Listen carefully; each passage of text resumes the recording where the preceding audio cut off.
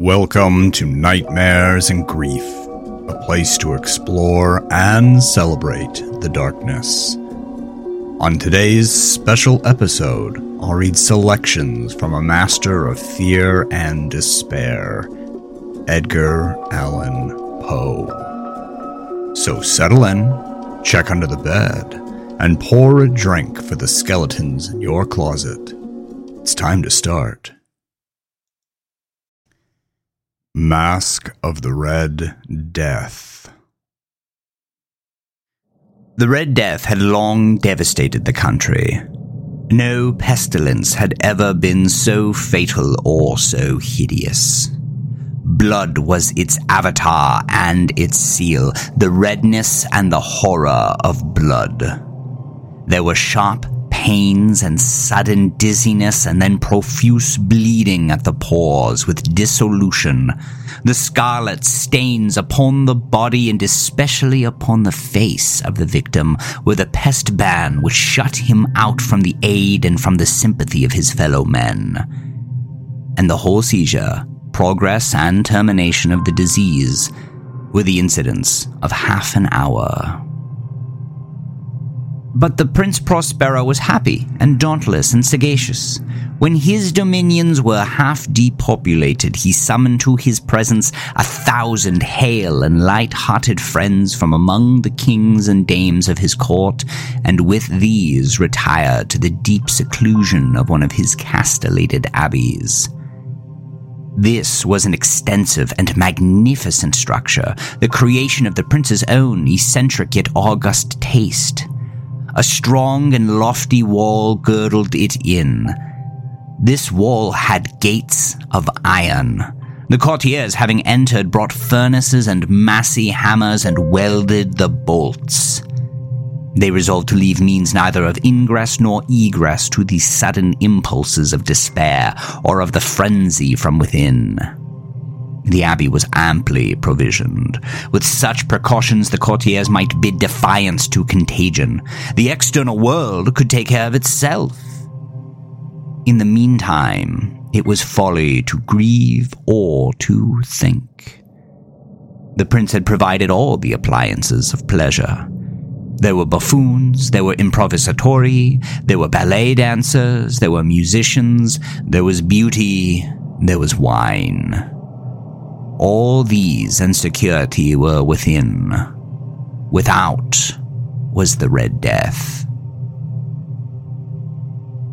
It was toward the close of the 5th or 6th month of his seclusion, when the pestilence raged most furiously abroad, that the Prince Prospero entertained his 1,000 friends at a masked ball of the most unusual magnificence. It was a voluptuous scene, that masquerade. But first, let me tell of the many rooms in which it was held. There were 7, an imperial suite. In many palaces, however, such suites form a long and straight vista, while the folding doors slide back nearly to the walls on either hand, so that the view of the whole extent is scarcely impeded. Here, the case was very different, as might have been expected from the Duke's love of the bizarre. The apartments were so irregularly disposed that the vision embraced little but more than one at a time. There was a sharp turn at every 20 or 30 yards, and at each turn a novel effect. To the right and left in the middle of each wall, a tall and narrow Gothic window looked out upon a closed corridor which pursued the windings of the suite. These windows were of stained glass, whose color varied in accordance with the prevailing hue of the decorations of the chamber into which it opened. That at the eastern extremity was hung, for example, in blue, and vividly blue were its windows. The second chamber was purple in its ornaments and tapestries, and here the panes were purple. The third was green throughout, and so were the casements. The fourth was furnished and lighted with orange, the fifth with white, the sixth with violet. The 7th apartment was closely shrouded in black velvet tapestries that hung all over the ceiling and down the walls, falling in heavy folds upon the carpet of the same material and hue. But in this chamber only, the color of the windows failed to correspond with decorations. The panes here were scarlet, a deep blood color. Now, in no one of the 7 apartments was there any lamp or candelabrum, amid the profusion of golden ornaments that lay scattered to and fro or depended from the roof. There was no light of any kind emanating from the lamp or candle within the suite of chambers. But in the corridors that followed the suite, there stood, opposite to each window, a heavy tripod bearing a brazier of fire that projected its rays through the tinted glass and so glaringly illuminated the room. But in the western or black chamber, the effect of the firelight that streamed upon the dark hangings through the blood-tinted panes was ghastly in the extreme, and produced so wild a look upon the countenances of those who entered that there were few of the company bold enough to set foot within its precincts at all. It was in this apartment also that there stood against the western wall a gigantic clock of ebony. Its pendulum swung to and fro with a dull, heavy, monotonous clang. And when the minute hand made the circuit of the face and the hour was to be stricken, there came from the brazen lungs of the clock a sound which was clear and loud and deep and exceedingly musical, but of so peculiar a note and emphasis that at the lapse of an hour the musicians of the orchestra were constrained to pause momentarily in their performance to hearken to the sound. And thus the waltzers perforce ceased their evolutions, and there was a brief disconcert of the whole gay company, and while the chimes of the clock yet rang, it was observed that the giddiest grew pale, and the more aged and sedate passed their hands over the brows as if in confused reverie or meditation. But when the echoes had fully ceased, a light laughter at once pervaded the assembly. The musicians looked at each other and smiled as if at their own nervousness and folly, and made whispering vows, each to the other, that the next chiming of the clock should produce in them no similar emotion. And then, after the lapse of 60 minutes, which embrace 3,600 seconds of the time that flies, there came yet another chiming of the clock, and then there were the same disconcert and tremulousness and meditation as before. But in spite of these things, it was a gay and magnificent revel. The tastes of the Duke were peculiar. He had a fine eye for colors and effects. He disregarded the decora of mere fashion. His plans were bold and fiery, and his conceptions glowed with barbaric luster.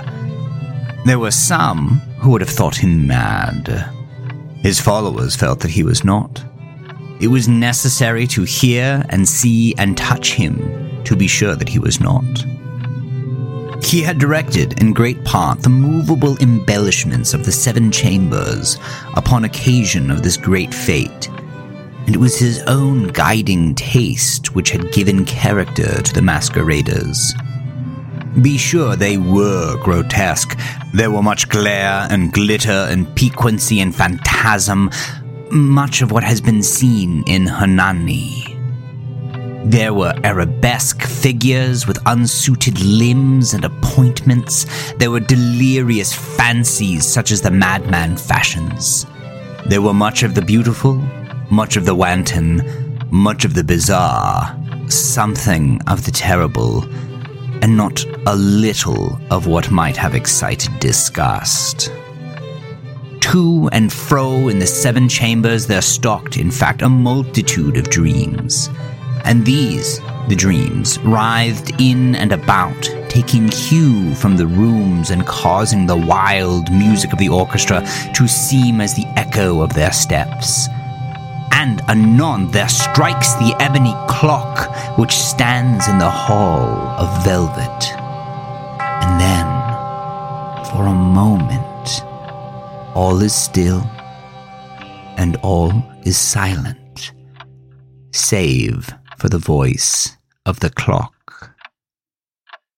The dreams are stiff frozen as they stand, but the echoes of the chime die away, and they have endured but an instant, and a light, half-subdued laughter floats about them as they depart.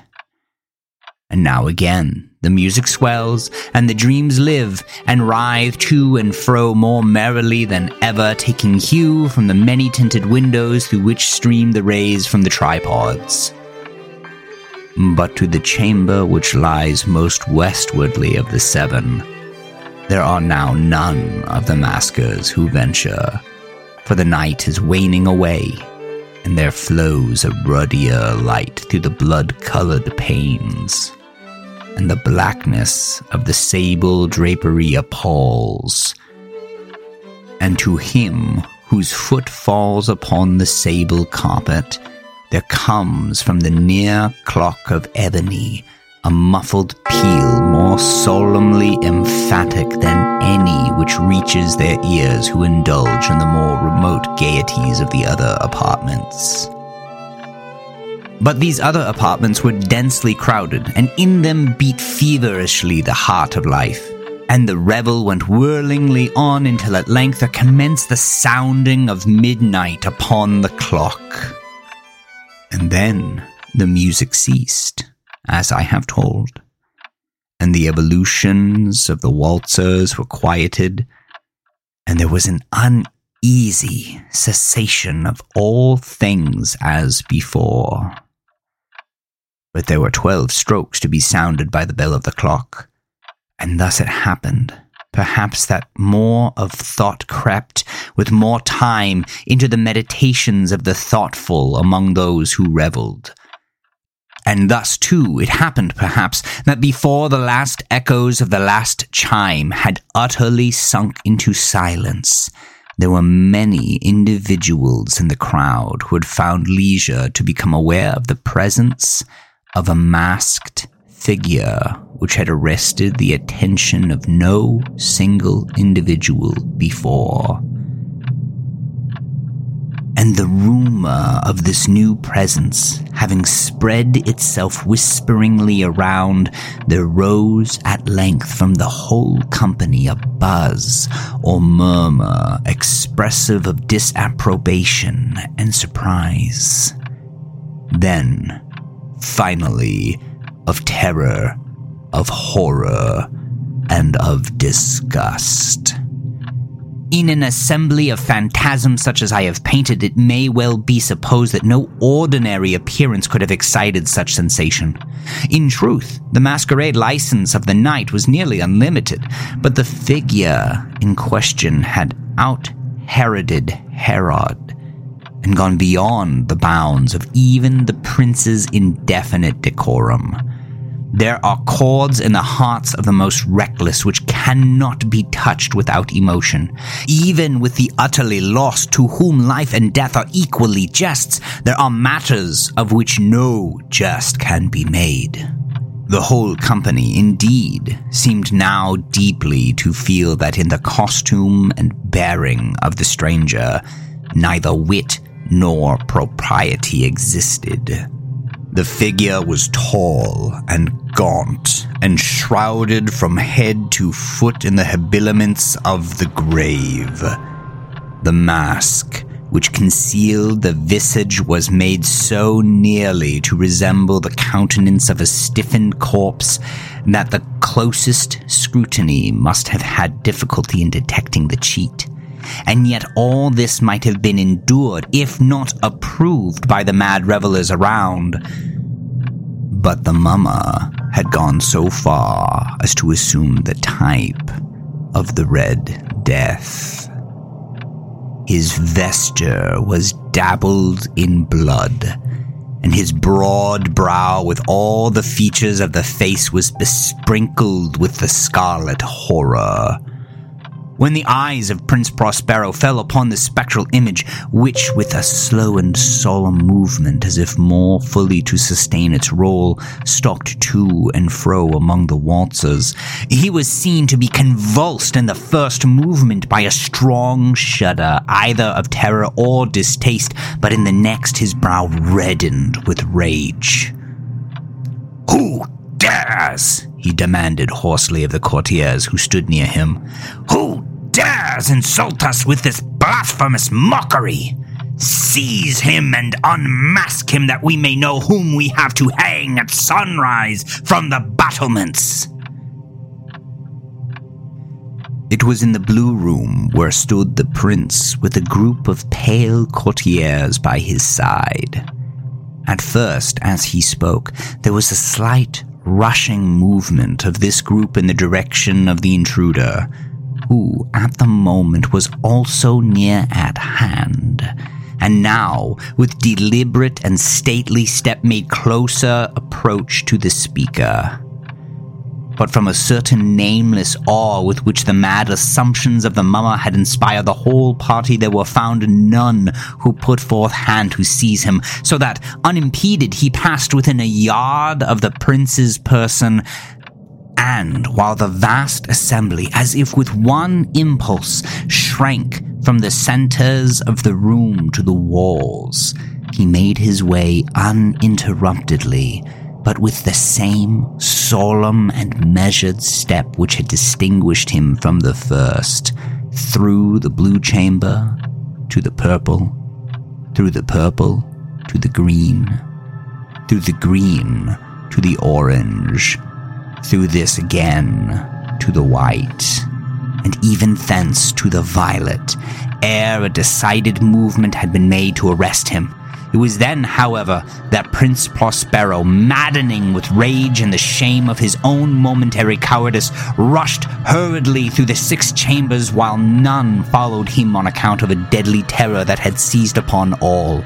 He bore aloft a drawn dagger and had approached in rapid impetuosity to within 3 or 4 feet of the retreating figure, when the latter, having attained the extremity of the velvet apartment, turned suddenly and confronted his pursuer. There was a sharp cry, and the dagger dropped gleaming upon the sable carpet, upon which instantly afterward fell prostrate in death the Prince Prospero. Then, summoning the wild courage of despair, a throng of the revelers at once threw themselves into the black apartment, and, seizing the mummer whose tall figure stood erect and motionless within the shadow of the ebony clock, gasped in unutterable horror at finding the grave cerements and corpse-like mask which they handled with so violent a rudeness, untenanted by any tangible form. And now was acknowledged the presence of the Red Death.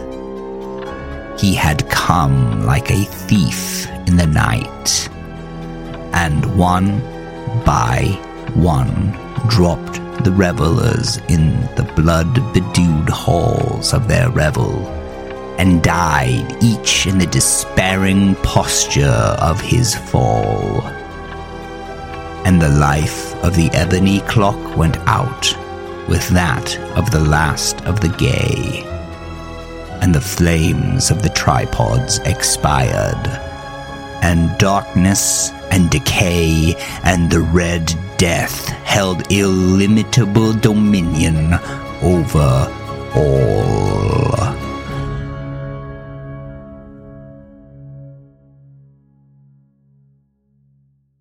Hopfrog. I never knew anyone so keenly alive to a joke as the king was. He seemed to live only for joking. To tell a good story of the joke kind and to tell it well was the surest road to his favor. Thus, it happened that his 7 ministers were all noted for their accomplishments as jokers. They all took after the king, too, in being large, corpulent, oily men, as well as inimitable jokers.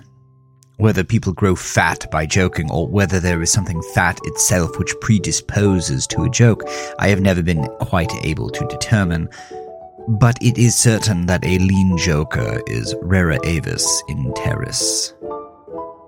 About the refinements, or, as he called them, the ghost of wit, the king troubled himself very little. He had an especial admiration for breadth in a jest, and would often put up with length for the sake of it. Over niceties wearied him. He would have preferred Rabelais' Gargantua to the Zadig of Voltaire, and, upon the whole, practical jokes suited his taste far better than verbal ones. At the date of my narrative, professing jesters had not altogether gone out of fashion at court. Several of the great continental powers still retained their fools, who wore motley with caps and bells, and who were expected to be ready with sharp witticisms at a moment's notice, in consideration of the crumbs that fell from the royal table. Our king, as a matter of course, retained his fool. The fact is, he required something in the way of folly, if only to counterbalance the heavy wisdom of the 7 wise men who were his ministers, not to mention himself. His fool, or professional jester, was not only a fool, however. His value was trebled in the eyes of the king by the fact of his being also a dwarf and a cripple. Dwarfs were as common at court in those days as fools, and many monarchs would have found it difficult to get through their days, as days are rather longer at court than elsewhere, without both a jester to laugh with and a dwarf to laugh at. But as I have already observed, your jesters in 99 cases out of 100 are fat, round, and unwieldy, so that it was no small source of self-gratulation with our king that, in Hopfrog, this was the fool's name, he possessed a triplicate treasure in one person. I believe the name Hopfrog was not that given to the dwarf by his sponsors at baptism, but it was conferred upon him by general consent of the several ministers on account of his inability to walk as other men do. In fact, Hopfrog could only get along by a sort of interjectional gait, something between a leap and a wriggle, a movement that afforded illimitable amusement and, of course, consolation to the king, for, notwithstanding the protuberance of his stomach and a constitutional swelling of the head, the king, by his whole court, was accounted a capital figure. But although Hopfrog, through the distortion of his legs, could move only with great pain and difficulty along a road or floor, the prodigious muscular power which nature seemed to have bestowed upon his arms, by way of compensation for deficiency of the lower limbs, enabled him to perform many feats of wonderful dexterity where trees or ropes were in question, or anything else to climb. At such exercises, he certainly much more resembled a squirrel or a small monkey than a frog. I am not able to say with precision from what country Hopfrog originally came from. It was from some barbarous region, however, that no person had ever heard of, a vast distance from the court of our king. Hopfrog and a young girl very less dwarfish than himself, although of exquisite proportions and a marvelous dancer, had been forcibly carried off from their respective homes in adjoining provinces and sent as presents to the king by one of his ever-victorious generals. Under these circumstances, it is not to be wondered at that a close intimacy arose between the two little captives. Indeed, they soon became sworn friends. Hopfrog, who, although he made a great deal of sport, was by no means popular, had it not in his power to render Trippetta many services. But she, on account of her grace and exquisite beauty, although being a dwarf, was universally admired and petted, so she possessed much influence and never failed to use it whenever she could for the benefit of Hopfrog. On some grand occasion, I forgot what, the king determined to have a masquerade, and whenever a masquerade or anything of that kind occurred at our court, then the talents both of Hopfrog and Trippetta were sure to be called into play. Hopfrog, in especial, was so inventive in way of getting up pageants, suggesting novel characters and arranging costumes for masked balls, that nothing could be done, it seems, without his assistance. The night appointed for the fete had arrived. A gorgeous hall had been fitted up under Trippetta's eye with every kind of device which could possibly give eclat to a masquerade. The whole court was in a fever of expectation. As for costumes and characters, it might well be supposed that everybody had come to a decision on such points. Many had made up their minds as to what roles they should assume a week or even a month in advance. And, in fact, there was not a particle of indecision anywhere, except in the case of the king and his 7 ministers. Why they hesitated I could never tell, unless they did it by way of a joke. More probably they found it difficult, on account of being so fat, to make up their minds. At all events, time flew, and as a last resort they sent for Trippetta and Hopfrog. When the 2 little friends obeyed the summons of the king, they found him sitting at his wine with the 7 ministers of his cabinet council. But the monarch appeared to be in a very ill humor. He knew that Hopfrog was not fond of wine, for it excited the poor cripple almost to madness, and madness is no comfortable feeling. But the king loved his practical jokes, and took pleasure in forcing Hopfrog to drink and, as the king called it, to be merry. "Come here, Hopfrog," said he, as the jester and his friend entered the room. "Swallow this bumper to the health of your absent friends." Here, Hopfrog sighed. "And then let us have the benefit of your invention. We want characters, man, something novel, out of the way. We are wearied with this everlasting sameness. Come, drink, the wine will brighten your wits." Hopfrog endeavored, as usual, to get up a jest in reply to these advances from the king, but the effort was too much. It happened to be the poor dwarf's birthday, and the command to drink to his absent friends forced the tears to his eyes. Many large, bitter drops fell into the goblet as he took it, humbly, from the hand of the tyrant. "Ah, ha, ha!" roared the king as the dwarf reluctantly drained the beaker. "See what a glass of good wine can do! Why, your eyes are shining already!" Poor fellow. His large eyes gleamed rather than shone, for the effect of the wine on his excitable brain was not more powerful than instantaneous. He placed the goblet nervously on the table and looked round upon the company with a half-insane stare. They all seemed highly amused at the success of the king's joke. "And now to business," said the Prime Minister, a very fat man. "Yes," said the king. "Come, lend us your assistance. Characters, my fine fellow. We stand in need of characters, all of us." And as this was seriously meant for a joke, his laugh was chorused by the 7. Hopfrog also laughed, although feebly and somewhat vacantly. "Come, come," said the king impatiently. "Have you nothing to suggest?" "I am endeavoring to think of something novel." "Endeavoring?" cried the tyrant fiercely. "And what do you mean by that? Ah, I perceive you are sulky and want more wine. Here, drink this." And he poured out another goblet full and offered it to the cripple, who merely gazed at it, gasping for breath. "Drink, I say!" shouted the monster, "or by the fiends!" The dwarf hesitated. The king drew purple with rage.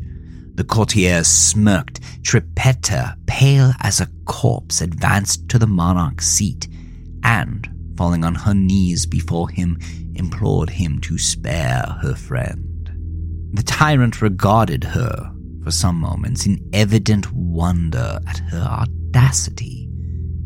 He seemed quite at a loss what to do or say, how most becomingly to express his indignation. At last, without uttering a syllable, he pushed her violently from him and threw the contents of the brimming goblet in her face. The poor girl got up the best she could, and, not daring even to sigh, resumed her position at the foot of the table. There was a dead silence for about half a minute, during which the falling of a leaf or of a feather might have been heard. It was interrupted by a low but harsh and protracted grating sound, which seemed to come at once from every corner of the room. What are you making that noise for?" demanded the king, turning furiously to the dwarf. The latter seemed to have recovered in great measure from his intoxication, and looking fixedly but quietly into the tyrant's face, merely said, I? How could it have been me?" The sound appeared to come from without," observed one of the courtiers. "I fancy it was the parrot at the window, wetting his bill upon the cage wires." "True," replied the monarch, as if much relieved by the suggestion. "But on the honor of a knight, I could have sworn that it was the gritting of this vagabond's teeth." Hereupon the dwarf laughed. The king was too confirmed a joker to object to anyone's laughing, and displayed a set of large, powerful, and very repulsive teeth. Moreover, he avowed his perfect willingness to swallow as much wine as desired. The monarch was pacified, and having drained another bumper with no very perceptible ill effect, Hopfrog entered at once, and with spirit, into the plans for the masquerade. "I cannot tell what was the association of idea," observed he, very tranquilly, and as if he had never tasted wine in his life. "But just after your majesty had struck the girl and thrown the wine in her face, just after your majesty had done this and while the parrot was making that odd noise outside the window, there came into my mind a capital diversion, one of my own country frolics, often enacted among us at our masquerades. But here it will be new altogether. Unfortunately, however, it requires a company of 8 persons, and—" "Here we are!" cried the king, laughing at his acute discovery of the coincidence. 8 to a fraction! I and my 7 ministers! Come, what is the diversion?" "We call it the 8-chained orangutans, and it really is an excellent sport if well enacted." "We will enact it," remarked the king, drawing himself up and lowering his eyelids. "The beauty of the game lies in the fright it occasions among the women." "Capital!" roared in chorus the monarch and his ministry. "I will equip you as orangutans. Leave all that to me. The resemblance shall be so striking that the company of masqueraders will take you for real beasts, and of course they will be as much terrified as astounded." "Oh, this is exquisite!" exclaimed the king. "Hopfrog, I will make a man of you!" "The chains are for the purpose of increasing the confusion by the jangling. You are supposed to have escaped en masse from your keepers. Your Majesty cannot conceive the effect produced at a masquerade by 8 chained orangutans imagined to be real ones by most of the company, and rushing in with savage cries among the crowd of delicately and gorgeously habited men and women. The contrast is inimitable. "It must be," said the king, and the council arose hurriedly, as it was growing late, to put in execution the scheme of Hopfrog. His mode of equipping the party as orangutans was very simple, but effective enough for his purposes. The animals in question had, at the epoch of my story, very rarely been seen in any part of the civilized world, and as the imitations made by the dwarf were sufficiently beast-like and more than sufficiently hideous, their truthfulness to nature was thus thought to be secured. The king and his ministers were first encased in tight-fitting stockinette shirts and drawers. They were then saturated with tar. At this stage of the process, someone of the party suggested feathers, but the suggestion was at once overruled by the dwarf, who soon convinced the 8 by ocular demonstration that the hair of such a brute as the orangutan was much more efficiently represented by flew. A thick coating of the latter was accordingly plastered upon the coating of tar. A long chain was now procured.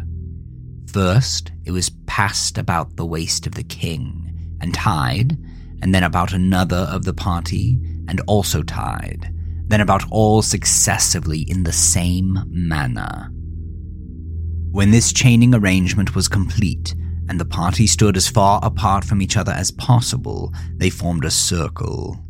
And to make all things appear natural, Hopfrog passed the residue of the chain in 2 diameters at right angles across the circle, after the fashion adopted at the present day by those who capture chimpanzees or other large apes in Borneo. The grand saloon in which the masquerade was to take place was a circular room, very lofty and receiving the light of the sun only through a single window at the top. At night, the season for which the apartment was especially designed, it was illuminated principally by a large chandelier, depending by a chain from the center of the skylight, and lowered or elevated by means of a counterbalance as usual. But, in order not to look unsightly, this latter passed outside the cupola and over the roof. The arrangements of the room had been left to Trippetta's superintendence, but, in some particulars, it seems, she had been guided by the calmer judgment of her friend the dwarf.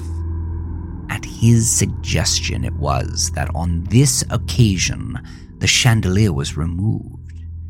Its waxen drippings, which in weather so warm it was quite impossible to prevent, would have been seriously detrimental to the rich dresses of the guests, who, on account of the crowded state of the saloon, could not all be expected to keep from out its center. That is to say, from underneath the chandelier. Additional sconces were set in various parts of the hall, out of the way, and a flambeau, emitting a sweet odor, was placed in the right hand of each of the caryatides that stood against the wall, some 50 or 60 altogether. The 8 orangutans, taking Hopfrog's advice, waited patiently until midnight, when the room was thoroughly filled with masqueraders, before making their appearance. No sooner had the clock ceased striking, however, than they rushed, or rather rolled in altogether, for the impediments of their chains caused most of the party to fall and to stumble as they entered. The excitement among the masqueraders was prodigious and filled the heart of the king with glee. As had been anticipated, there were not a few of the guests who had supposed the ferocious-looking creatures to be beasts of some kind in reality, if not precisely orangutans. Many of the women swooned with affright, and had not the king taken the precaution to exclude all weapons from the saloon, his party might soon have been expiated from their frolic in the blood. As it was, a general rush was made for the doors, but the king had ordered them be locked immediately upon his entrance, and at the dwarf's suggestion the keys had been deposited with him. While the tumult was at its height, and each masquerader attentive only to his own safety, for in fact there was much real danger from the pressure of the excited crowd, the chain by which the chandelier ordinarily hung, and which had been drawn up on its removal, might have been seen very gradually to descend, until its hooked extremity came within 3 feet of the floor. Soon after this, the king and his 7 friends, having reeled about the hall in all directions, found themselves at length in the center, and of course, in immediate contact with the chain. While they were thus situated, the dwarf, who had followed noiselessly at their heels, inciting them to keep up the commotion, took hold of their own chain at the intersection of the 2 portions which crossed the circle diametrically and at right angles. Here, with the rapidity of thought, he inserted the hook from which the chandelier had been wont to depend.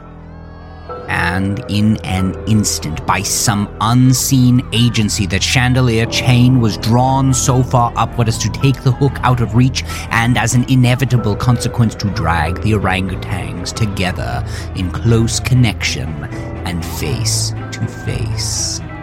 The masqueraders by this time had recovered in some measure from their alarm, and beginning to regard the whole matter as a well-contrived pleasantry, set up a loud shout of laughter at the predicament of the apes.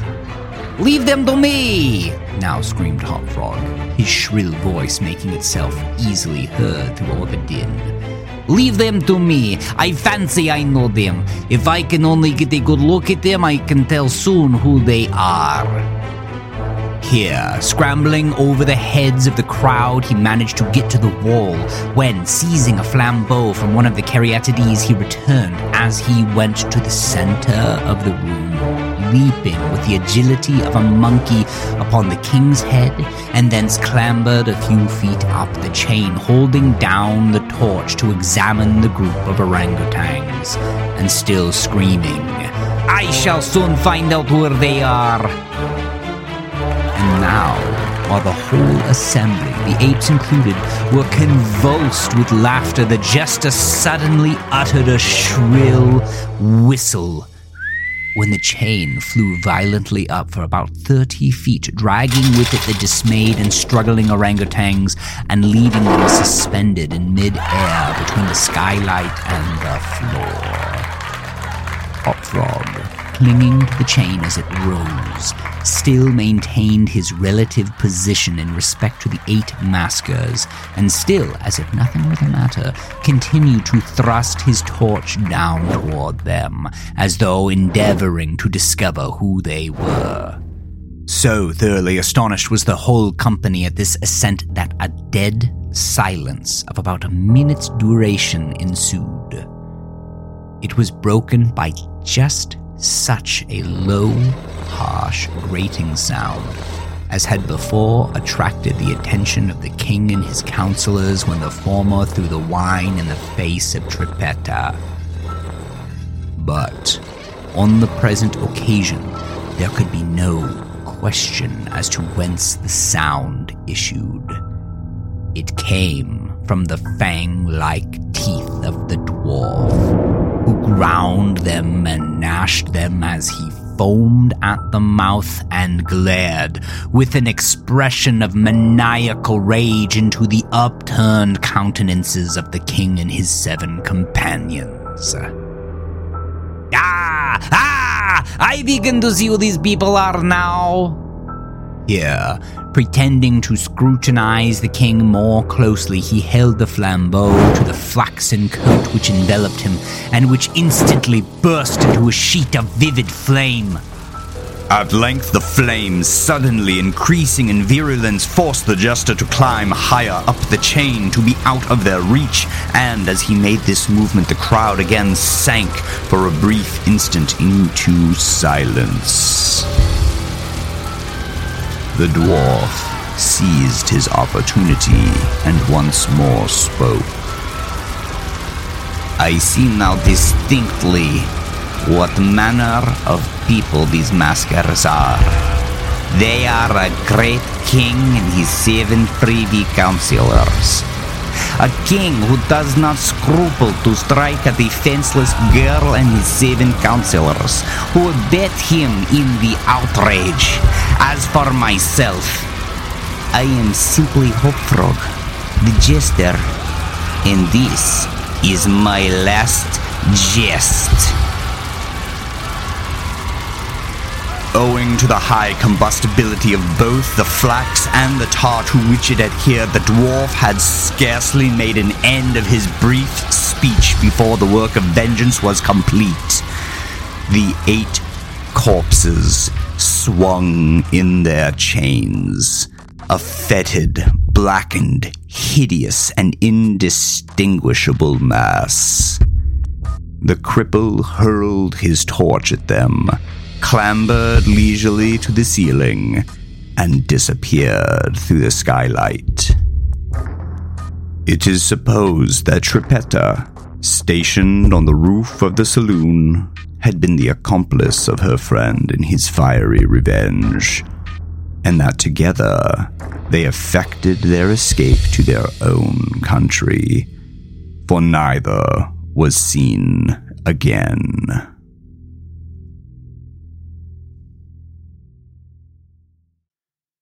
The Black Cat.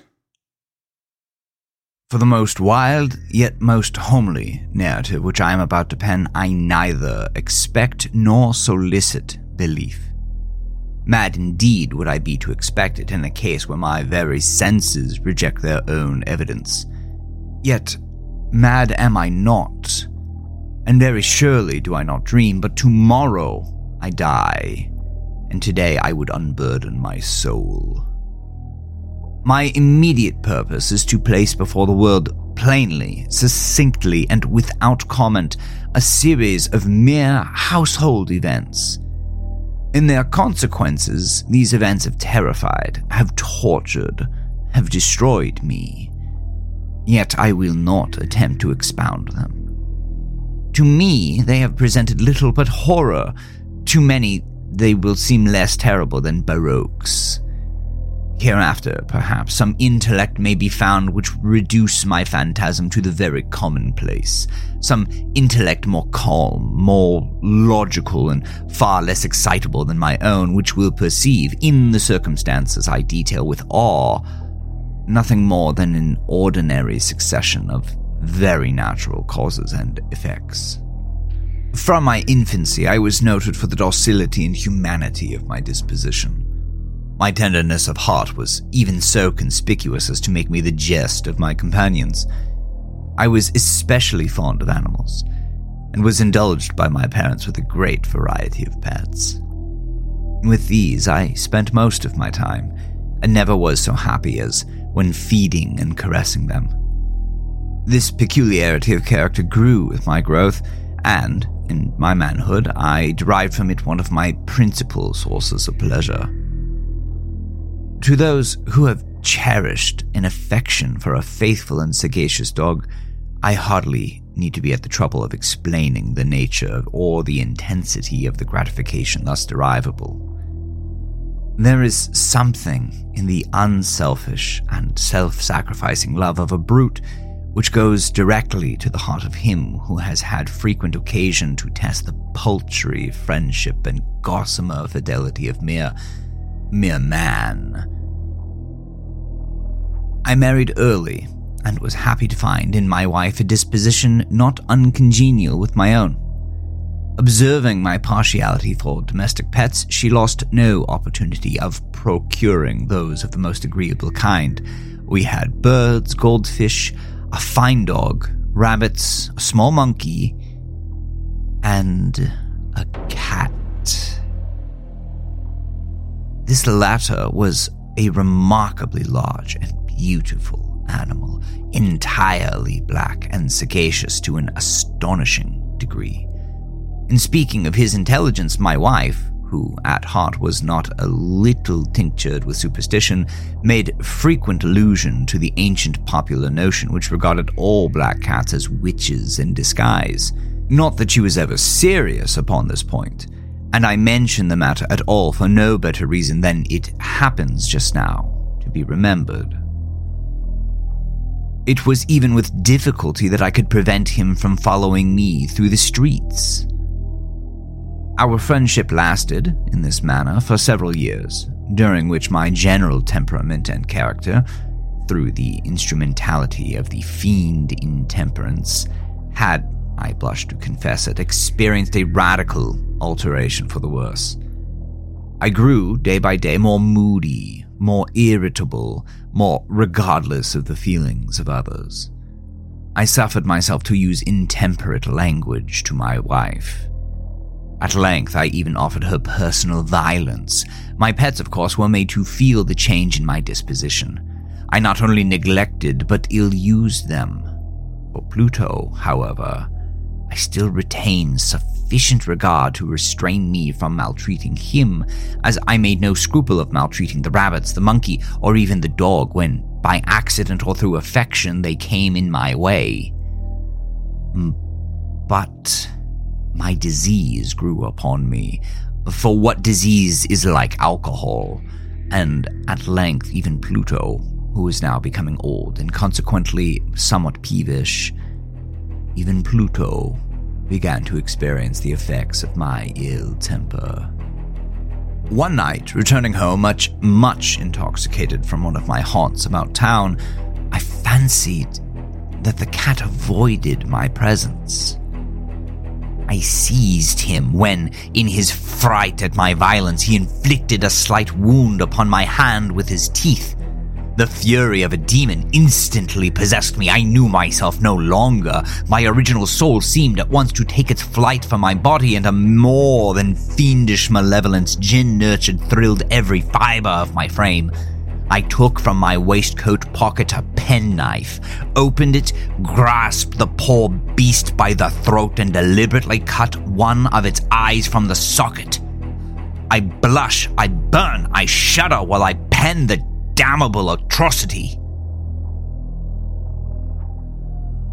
When reason returned with the morning, when I had slept off the fumes of the night's debauch, I experienced a sentiment half of horror, half of remorse for the crime of which I had been guilty. But it was, at best, a feeble and equivocal feeling, and the soul remained untouched. I again plunged into excess, and soon drowned in wine all memory of the deed. In the meantime, the cat slowly recovered. The socket of the lost eye presented, it is true, a frightful appearance, but he no longer appeared to suffer any pain. He went about the house as usual, but, as might be expected, fled in extreme terror at my approach. I had so much of my old heart left as to be at first grieved by this evident dislike on the part of a creature which had once so loved me. But this feeling soon gave place to irritation. Then came, as if to my final and irrevocable overthrow, the spirit of perverseness. Of this spirit, philosophy takes no account. Yet I am not more sure that my soul lives than I am that perverseness is one of the primitive impulses of the human heart, one of the indivisible primary faculties or sentiments which give direction to the character of a man. Who has not 100 times found himself committing a vile or silly action for no other reason than because he knows he should not?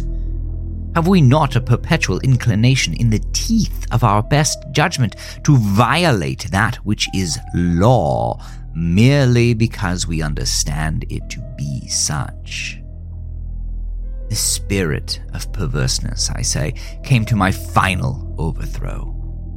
It was this unfathomable longing of the soul to vex itself, to offer violence to its own nature, to do wrong for the wrong's sake only, that urged me to continue and finally to consummate the injury I had inflicted upon the unoffending brute. One morning, in cold blood, I slipped a noose about its neck and hung it to the limb of a tree. Hung it because I knew that it had loved me, and because I felt it had given me no reason of offense. Hung it because I knew that in so doing I was committing a sin, a deadly sin that would so jeopardize my immortal soul as to place it, if such a thing were possible, even beyond the reach of the infinite mercy of the most merciful and most terrible God. On the night of the day on which this cruel deed was done, I was roused from sleep by the cry of fire. The curtains of my bed were in flames. The whole house was blazing. It was with great difficulty that my wife, a servant, and myself made our escape from the conflagration. The destruction was complete. My entire worldly wealth was swallowed up, and I resigned myself thenceforth to despair. I am above the weakness of seeking to establish a sequence of cause and effect between the disaster and the atrocity. But I am detailing a chain of facts and wish not to leave even a possible link imperfect. On the day succeeding the fire, I visited the ruins. The walls, with one exception, had fallen in. This exception was found in a compartment wall, not very thick, which stood about the middle of the house, and against which had rested the head of my bed. The plastering had here, in great measure, resisted the action of the fire, a fact which I attributed to its having been recently spread. About this wall, a dense crowd were collected, and many persons seemed to be examining a particular portion of it with every minute and eager attention.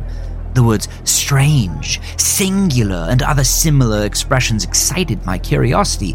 I approached and saw, as if graven in bas relief upon the white surface, the figure of a gigantic cat. The impression was given with an accuracy truly marvelous. There was a rope about the animal's neck. When I first beheld this apparition, for I could scarcely regard it as less, my wonder and terror were extreme. But at length reflection came to my aid. The cat, I remembered, had been hung in the garden adjacent to the house. Upon the alarm of the fire, this garden had been immediately filled by the crowd, by some one of whom the animal must have been cut from the tree and thrown through an open window into my chamber. This had probably been done with the view of arousing me from sleep. The falling of other walls had compressed the victim of my cruelty into the substance of the freshly spread plaster, the lime of which, with the flames and the ammonia of the carcass, had then accomplished the portraiture as I saw it. Although I thus readily accounted to my reason, if not altogether to my conscience, for the startling fact just detailed, it did not the less fail to make a deep impression upon my fancy. For months, I could not rid myself of the phantasm of the cat. And during this period, there came back to my spirit a half-sentiment that seemed but was not remorse. I went so far as to regret the loss of the animal and to look about me among the vile haunts which I now habitually frequented for another pet of the same species and of somewhat similar appearance with which to supply its place. One night as I sat, half stupefied in a den of more than infamy, my attention was suddenly drawn to some black object reposing upon the head of one of the immense hogsheads of gin or of rum which constituted the chief furniture of the apartment. I had been looking steadily at the top of this hogshead for some minutes, and what now caused me surprise was the fact that I had not sooner perceived the object thereupon. I approached it and touched it with my hand. It was a black cat, a very large one, fully as large as Pluto, and closely resembling him in every respect but one. Pluto had not a white hair upon any portion of his body, but this cat had a large, although indefinite, splotch of white, covering nearly the whole region of the breast. Upon my touching him, he immediately arose, purred loudly, rubbed against my hand, and appeared delighted with my notice. This, then, was the very creature of which I was in search. I at once offered to purchase it of the landlord, but this person made no claim to it, knew nothing of it, had never seen it before. I continued my caresses, and when I prepared to go home, the animal evinced a disposition to accompany me. I permitted it to do so, occasionally stooping and patting it as I proceeded. When it reached the house, it domesticated itself at once and became immediately a great favorite with my wife. For my own part, I soon found a dislike to it arising within me. This was just the reverse of what I had anticipated. But I know not how or why it was. Its evident fondness for myself rather disgusted and annoyed me. By slow degrees, these feelings of disgust and annoyance arose into the bitterness of hatred. I avoided the creature, a certain sense of shame and the remembrance of my former deed of cruelty preventing me from physically abusing it. I did not for some weeks strike or otherwise violently ill-use it, but gradually, very gradually, I came to look upon it with unutterable loathing, and to flee silently from its odious presence as from the breath of a pestilence. What added, no doubt, to my hatred of the beast was the discovery, on the morning after I brought it home, that, like Pluto, it had been deprived of one of its eyes. This circumstance, however, only endeared it to my wife, who, as I have already said, possessed in a high degree that humanity of feeling which had once been my distinguishing trait, and the source of many of my simplest and purest pleasures. With my aversion to this cat, however, its partiality for myself seemed to increase. It followed my footsteps with a pertinacity which would be difficult to make the reader comprehend. Whenever I sat, it would crouch beneath my chair or spring up upon my knees, covering me with its loathsome caresses. If I arose to walk, it would get between my feet and thus nearly throw me down, or fastening its long and sharp claws in my dress, clamber in this manner to my breast. At such times, although I longed to destroy it with a blow, I was yet withheld from doing so, partly by a memory of my former crime, but chiefly, let me confess it at once, by absolute dread of the beast. This dread was not exactly a dread of physical evil, and yet I should be at a loss how otherwise to define it. I am almost ashamed to own, yes, even in this felon's cell, I am almost ashamed to own that the terror and horror with which the animal inspired me had been heightened by one of the merest chimeras it would be possible to conceive. My wife had called my attention more than once to the character of the mark of the white hair of which I have spoken, and which constituted the sole visible difference between the strange beast and the one I had destroyed. The reader will remember that this mark, although large, had been originally very indefinite, but by slow degrees nearly imperceptible, and which for a long time my reason struggled to reject it as fanciful, it had at length assumed a rigorous distinctness of outline. It was now the representation of an object that I shudder to name. And for this, above all, I had loathed and dreaded, and would have rid myself of the monster had I dared. It was now, I say, the image of a ghastly thing, of the gallows. Oh, mournful and terrible engine of horror and of crime, of agony and of death. And now was I indeed wretched beyond the wretchedness of mere humanity, and a brute beast whose fellow I had contemptuously destroyed, a brute beast to work out for me, a man fashioned in the image of the high God, so much of insufferable woe.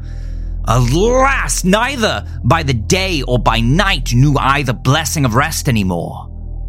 During the former, the creature left me no moment alone, and in the latter I started hourly from dreams of unutterable fear to find the hot breath of the thing upon my face, and its vast weight an incarnate nightmare that I had no power to shake off, incumbent eternally upon my heart. Beneath the pressure of torments such as these, the feeble remnant of the good within me succumbed. Evil thoughts became my sole intimates, the darkest and most evil of thoughts.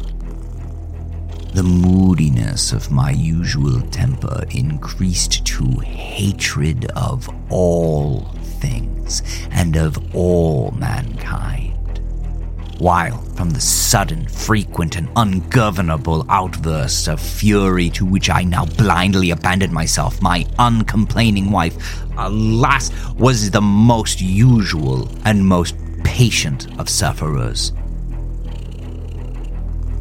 One day, she accompanied me upon some household errand into the cellar of the old building which our poverty compelled us to inhabit. The cat followed me down the steep stairs, and nearly throwing me headlong, exasperated me into madness, uplifting an axe and forgetting in my wrath the childish dread which had hitherto stayed my hand. I aimed a blow at the animal, which of course would have proved instantly fatal had it descended as I wished. But this blow was arrested by the hand of my wife. Goaded by the interference into a rage more than demoniacal, I withdrew my arm from her grasp and buried the axe in her brain. She fell dead upon the spot without a groan. This hideous murder accomplished, I set myself forthwith, and with entire deliberation, to the task of concealing the body.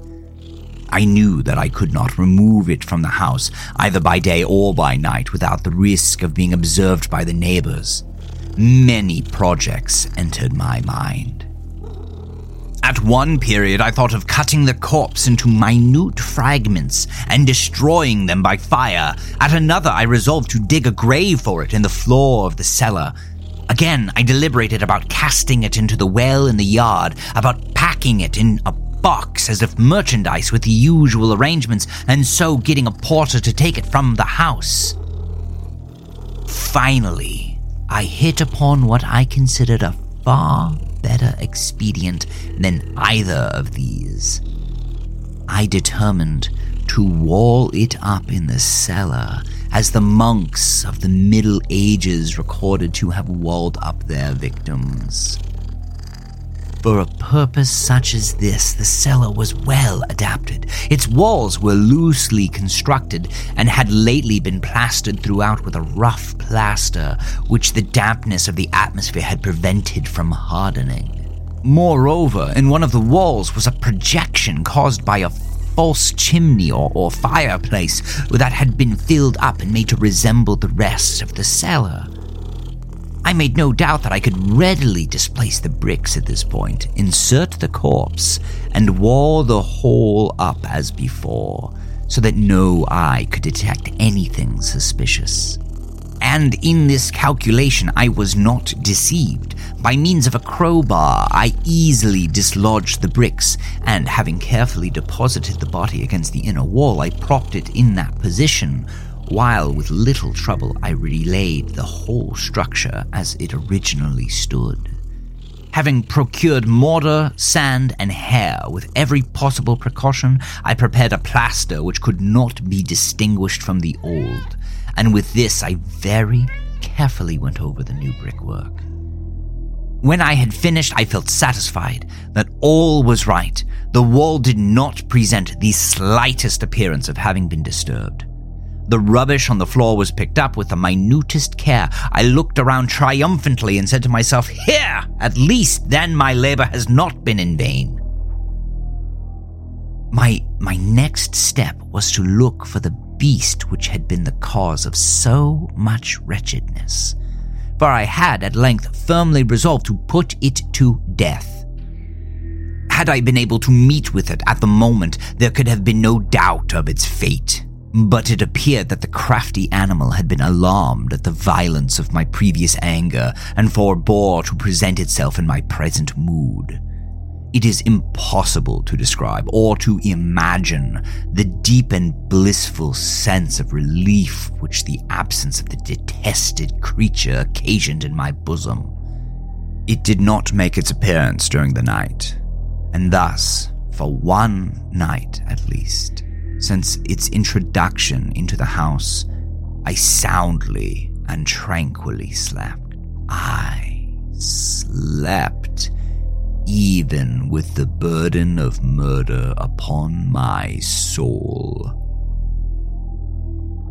The second and the third day passed, and still my tormentor came not. Once again I breathed as a free man. The monster in terror had fled the premises forever. I should behold it no more. My happiness was supreme. The guilt of my dark deed disturbed me but little. Some few inquiries had been made, but these had been readily answered. Even a search had been instituted, but of course nothing was to be discovered. I looked upon my future felicity as secured.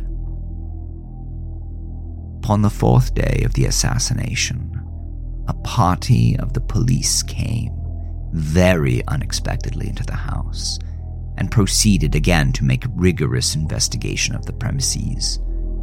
Secure, however, in the inscrutability of my place of concealment, I felt no embarrassment whatsoever.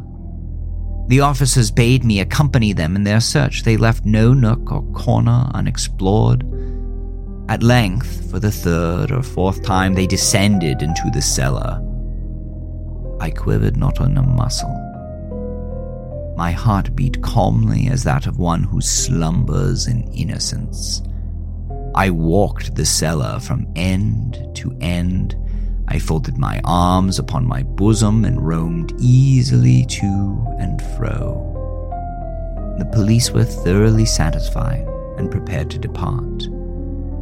The glee at my heart was too strong to be restrained.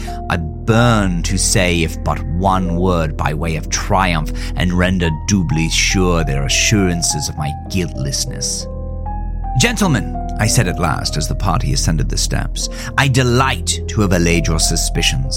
I wish you all health and a little more courtesy. By the by, gentlemen, this is a very well-constructed house." In the rabid desire to say something easily, I scarcely knew what I uttered at all. "I may say an excellent excellently constructed house. These walls are you going, gentlemen? These walls are solidly put together. And here, through mere frenzy of bravado, I rapped heavily with a cane which I held in my hand upon that very portion of the brickwork behind which stood the corpse of the wife of my bosom. But may God shield and deliver me from the fangs of the arch-fiend.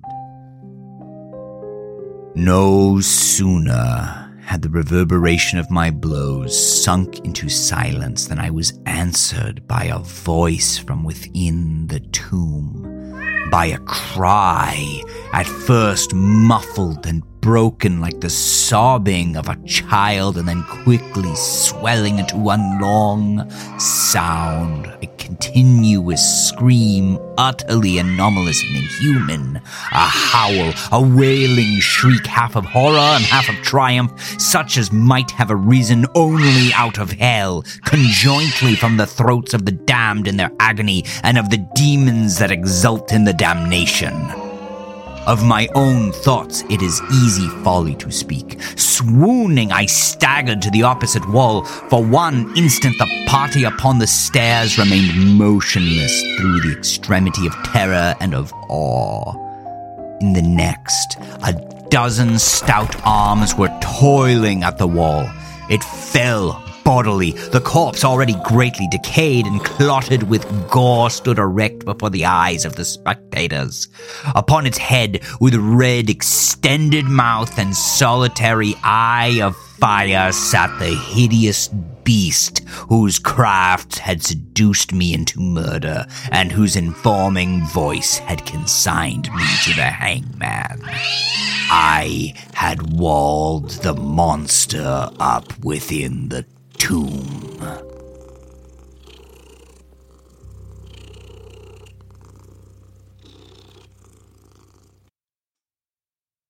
The Raven. Once upon a midnight dreary, while I pondered, weak and weary, over many a quaint and curious volume of forgotten lore, while I nodded, nearly napping, suddenly there came a tapping, as of someone gently rapping at my chamber door. "'Tis some visitor," I muttered, tapping at my chamber door. Only this, and nothing more. Distinctly I remember it was in the bleak December, and each separate dying ember wrought its ghost upon the floor. Eagerly I wished the morrow. Vainly I had sought to borrow from my book surcease of sorrow for the lost Lenore, for the rare and radiant maiden whom the angels name Lenore. Nameless here forevermore. And the silken, sad, uncertain rustling of each purple curtain thrilled me, filled me with fantastic terrors never felt before, so that now, to still the beating of my heart, I stood repeating, "'Tis some visitor, entreating entrance at my chamber door. Some late visitor, entreating entrance at my chamber door. This it is, and nothing more." Presently my soul grew stronger, hesitating then no longer. "Sir," said I, "or Madam, truly your forgiveness I implore. But the fact is I was napping, and so gently you came rapping, and so faintly you came tapping at my chamber door, that I scarce was sure I heard you." Here I opened wide the door. Darkness there, and nothing more. Deep into that darkness peering, long I stood there wondering, fearing, doubting, dreaming dreams no mortal ever dared to dream before. But the silence was unbroken, and the stillness gave no token, and the only word there spoken was the whispered word, "Lenore?" "This," I whispered, and an echo murmured back the word Lenore. Merely this, and nothing more. Back into the chamber turning, all my soul within me burning, soon again I heard a tapping somewhat louder than before. Surely, said I, surely that is something at my window lattice. Let me see then what thereat is, and this mystery explore. Let my heart be still a moment, and this mystery explore. 'Tis the wind, and nothing more. Open here I flung the shutter, when, with many a flit and flutter, in there stepped a stately raven of the saintly days of yore. Not the least obeisance made he, not a minute stopped or stayed he, but with mien of lord or lady perched above my chamber door, perched upon a bust of Pallas just above my chamber door, perched and sat, and nothing more. Then this ebony bird beguiling my sad fancy into smiling by the grave and stern decorum of the countenance it wore. Though thy crest be shorn and shaven, thou, I said, art sure no craven, ghastly, grim, and ancient raven wandering from the nightly shore. Tell me what thy lordly name is on the night's Plutonian shore. Quoth the raven, Nevermore. Much I marvelled this ungainly fowl to hear discourse so plainly, though its answer little meaning, little relevancy bore. For we cannot help agreeing that no living human being ever yet was blessed with seeing bird above his chamber door, bird or beast upon the sculpted bust above his chamber door, with such a name as Nevermore. But the raven, sitting lonely on the placid bust, spoke only that one word, as if his soul in that one word he did outpour. Nothing farther than he uttered, not a feather than he fluttered, till I scarcely more than muttered, Other friends have flown before, on the morrow he will leave me, as my hopes have flown before. Then the bird said, Nevermore. Startled at the stillness broken by reply so aptly spoken, Doubtless, said I, what it utters is its only stock and store, caught from some unhappy master, whom unmerciful disaster followed fast and followed faster, till his songs one burden bore, till the dirges of his hope that melancholy burden bore of nevermore. But the raven, still beguiling all my fancy into smiling, straight I wheeled a cushioned seat in front of bird and bust and door. Then, upon the velvet sinking, I betook myself to linking fancy unto fancy, thinking what this ominous bird of yore, what this grim, ungainly, ghastly, gaunt, and ominous bird of yore meant in croaking Nevermore. This I sat, engaged in guessing, but no syllable expressing to the fowl whose fiery eyes now burned into my bosom's core. This and more I sat divining, with my head at ease reclining on the cushion's velvet lining that the lamplight gloated o'er, but whose velvet violet lining with the lamplight gloating o'er she shall press nevermore. Then, methought, the air grew denser, perfumed from some unseen censer, swung by seraphim whose footfalls tinkled on the tufted floor. Wretch, I cried, thy God hath lent thee, by these angels he hath sent thee respite and nepenthe from thy memories of Lenore. Quaff, oh quaff this kind nepenthe, and forget this lost Lenore. Quoth the raven, Nevermore.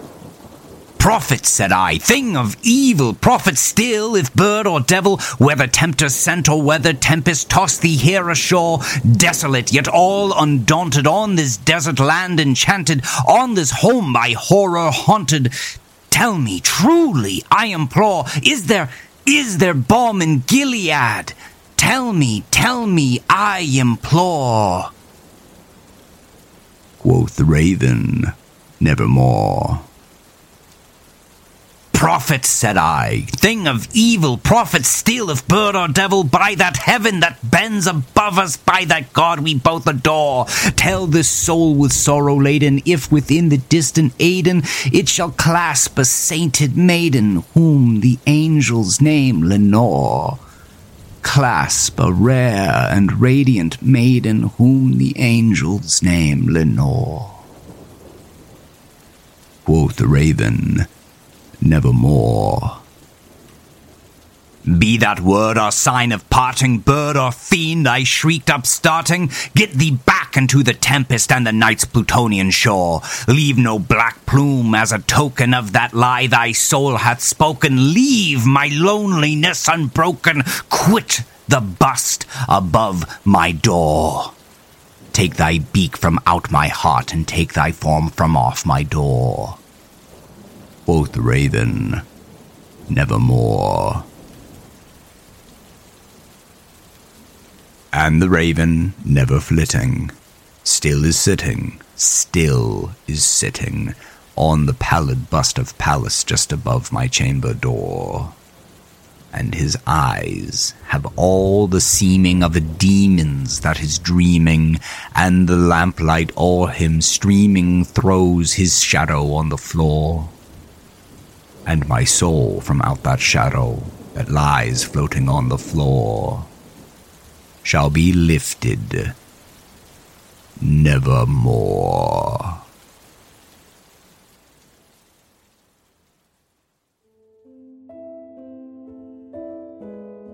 Thank you for sharing these nightmares and helping to carry the grief.